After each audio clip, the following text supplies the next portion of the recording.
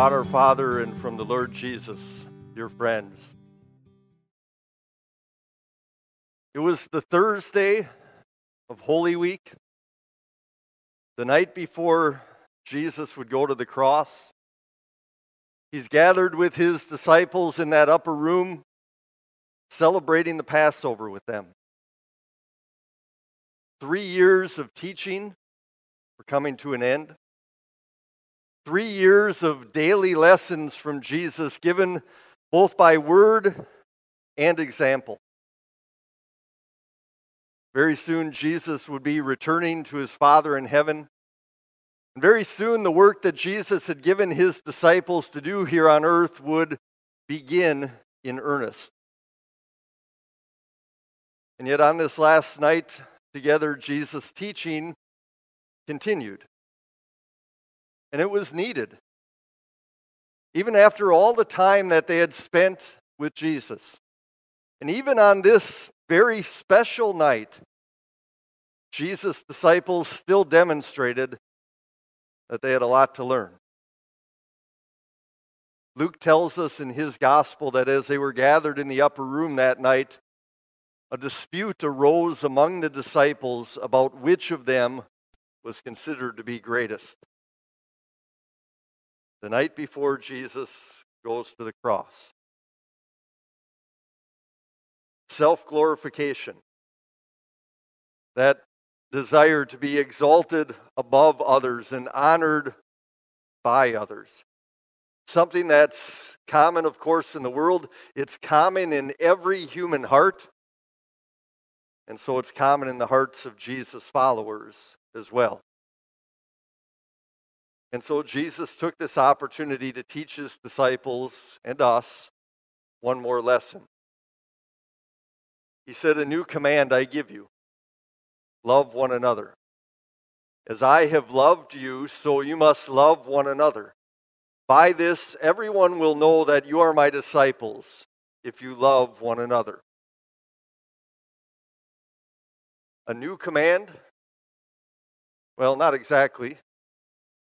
I mean, it had always been God's will that his people should love him above all things and love others as they love themselves. But on the very next day, Jesus' disciples would see this love demonstrated in a new and ultimate way as he gave up his life for them and for all. The disciples would see selfless love nailed to the cross.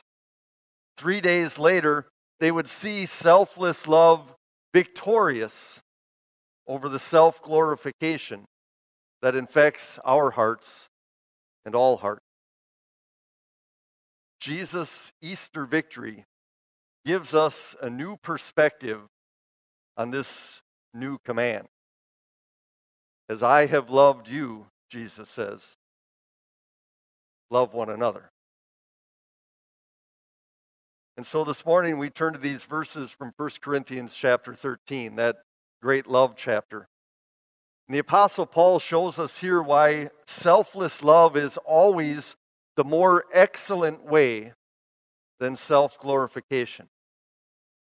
And he begins by showing us just how absolutely necessary love is in our Christian life. Without love, he says, our best words and our best actions would all be worthless and empty. Listen to how Paul starts. If I speak in the tongues of men or of angels, but do not have love, I am only a resounding gong or a clanging cymbal. If I have the gift of prophecy and can fathom all mysteries and all knowledge, and if I have a faith that can move mountains, but do not have love, I'm nothing. If I give all I possess to the poor, and give over my body to hardship that I may boast, but do not have love, I gain nothing. The Christians in Corinth struggled with spiritual pride, with this desire for self-glorification. And that one gift of speaking in tongues was one that was especially coveted by the people in Corinth. They thought that it would show them to be kind of a superior Christian over against others. But Paul tells them here, even if somebody could speak in the tongues of angels, if they didn't have love, they'd be no better than a noisy gong or cymbal. The gifts of prophecy, spiritual knowledge, and great faith are far more valuable for the mission of the church than speaking in tongues ever was. But here again, Paul says, even if somebody had all of these gifts in abundance, but had no love, they'd be nothing.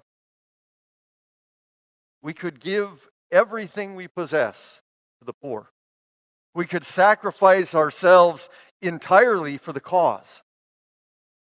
And yet, without love, we gain nothing by doing so. Our gifts, whatever they were, would be no more valuable than the one offered by Ananias and Sapphira. You remember that story? In Acts chapter 5, we're introduced to this couple. We're told that they sold a piece of their property, and then they brought a generous gift and laid it at the feet of the apostles to be put to use for the ministry and to help the poor. But in their desire for recognition, they lied about just how generous that gift was. Self-glorification, rather than selfless love, was the driving factor behind that gift. And so God wasn't pleased. Love is the only motivation acceptable to God. God, first and foremost, looks at people's hearts, and when hearts are not warmed by His love and moved by His love, then they can't produce things that are pleasing to Him. Two people could do the exact same thing, and yet only one of those things would be pleasing to God if one heart was moved by love and the other was moved by something else. The story of Cain and Abel is a prime example. Both of them brought their offerings and presented them to God, and yet Cain had no love in his heart. And so God did not accept his gift. It's a reminder for us to ask ourselves that simple question sometime. Why am I doing this? Why am I gathered for worship today? Why did I bring a gift along with me today? Why am I serving on this committee or team? Why did I volunteer for this task? Why am I helping this person? Is it for the glory of God and the good of others? Selfless love? Or is it for me? Self-glorification. After Paul makes clear just how necessary love is for our Christian life, he goes on to show us what this selfless love really looks like. Listen as I continue. He writes, love is patient, love is kind, it does not envy, it does not boast, it is not proud, it does not dishonor others, it is not self-seeking, it is not easily angered, it keeps no record of wrongs. Love does not delight in evil, but rejoices with the truth. It always protects, always trusts, always hopes, always perseveres. Paul's words about love here are pretty straightforward, clear. They're not so difficult to understand, but of course, to put them into practice, we know that's a different story. You notice that as Paul talks about this subject, he never describes love as this kind of warm, fuzzy feeling that we get on the inside. Instead, he speaks about love in terms of actions. Actions that are always considering what's good and right for the other person. And so when God teaches us about love, He's not telling us how we should expect to feel. He's telling us how He expects us to treat one another. Selfless love is seen in the simple, everyday things of life. Selfless love is seen in the simple interactions that we have in our daily relationships with one another. But none of us here can listen to these words about love, can read through this section without immediately recognizing our failures in this area. We haven't always been kind or patient. There are times when we're rude and self-seeking. Times when we're happy to bring up the wrongs that others have done in the past. Times when we're guilty of delighting in evil rather than rejoicing in the truth. Paul's words here are a clear, straightforward indictment of our lack of love. And that's a serious problem. It's not a problem that we can just sort of pretend doesn't exist, and it's not a problem that we could ever fix on our own. But God has provided the solution for us. Even more so than the words that we just read. God shows us what true love really is in the person of His Son. In Jesus, we see perfect, selfless love toward God and towards others all the time.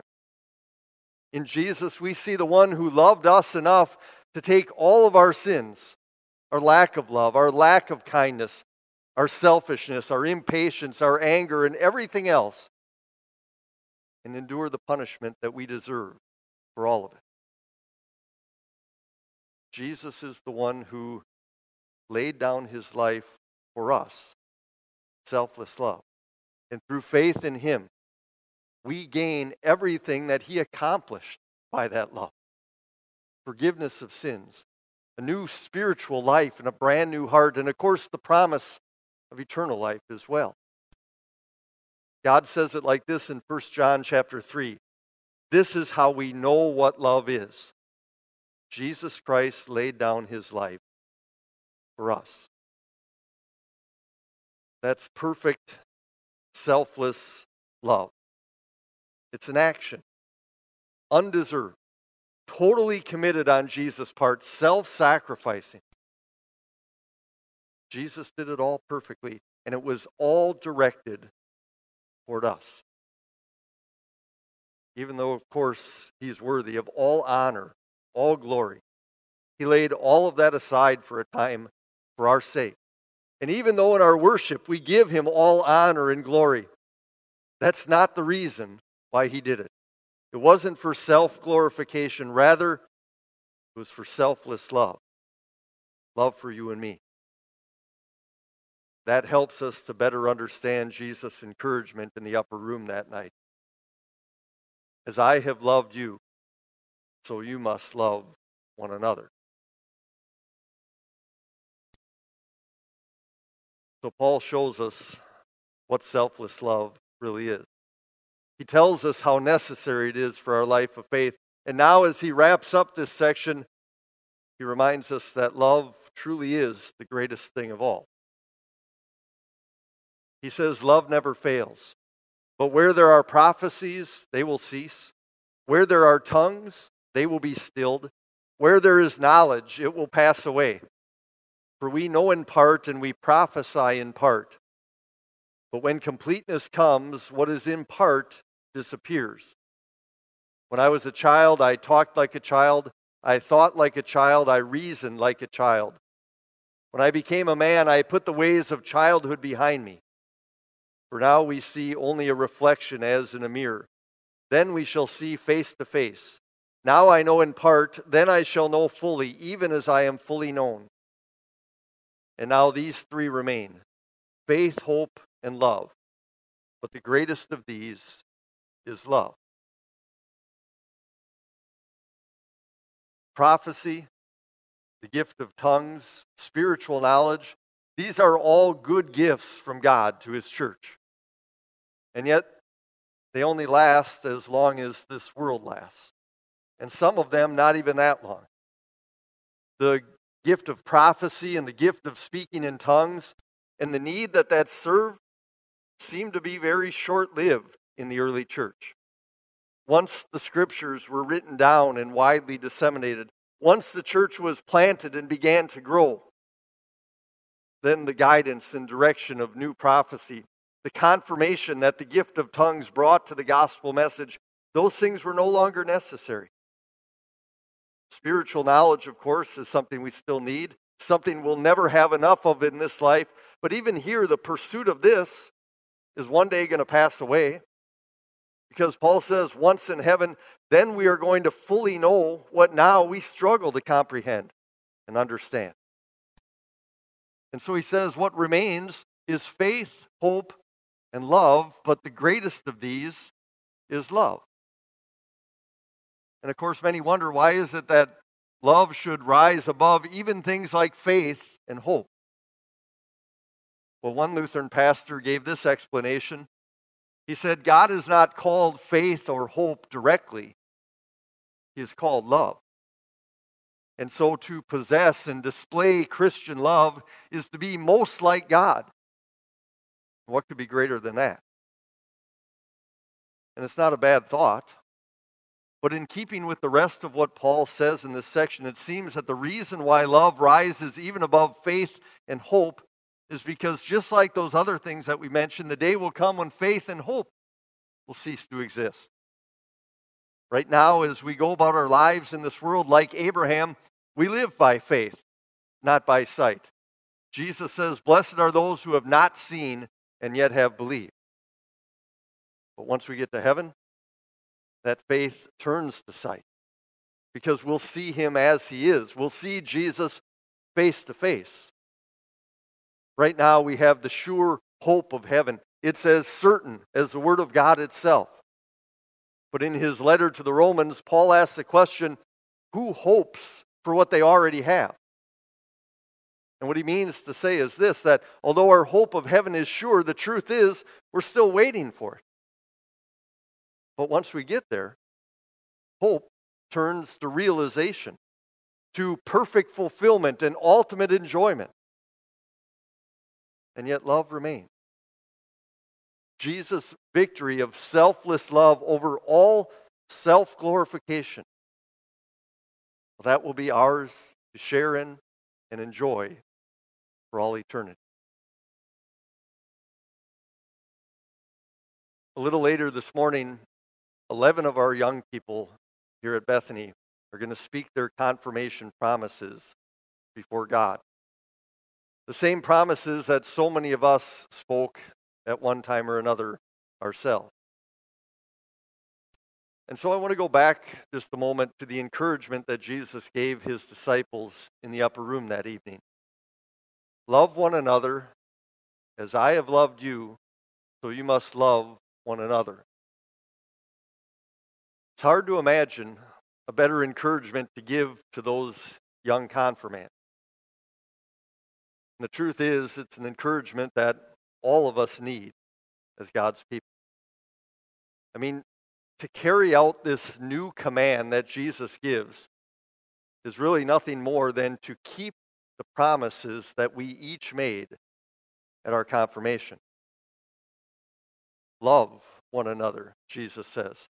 In order to love others, we have to always stay connected to Jesus' love. That's our life, our strength, our motivation, our rock, as we said before. It's one of the chief promises we make at our confirmation. And I know it's cliche, but it's true. Confirmation is not graduation from our time spent in God's Word. We have to be here, hearing the Word, receiving the sacrament, making faithful use of the means of grace through which the Holy Spirit promises to strengthen our faith and increase our love. Love one another. In order to carry that out, we have to be with one another. And so we have to continue to gather with our fellow believers, to worship, study, to enjoy fellowship. We have to seek to build relationships with those who are not believers so that we can share Jesus' love with them as well. Confirmation promises that we made are exactly in line with the encouragement that Jesus gives here. love one another. I know it's not exactly a new command, but every day is a new opportunity for us to be assured of Jesus' perfect love. And every day there will be new opportunities for us to show and to share that love with others. And of all the things that we might do over the course of our lives in this world, there's nothing greater than that. Amen. Now may the peace of God, which surpasses all understanding, guard and keep your hearts and minds through faith in Christ Jesus. Amen.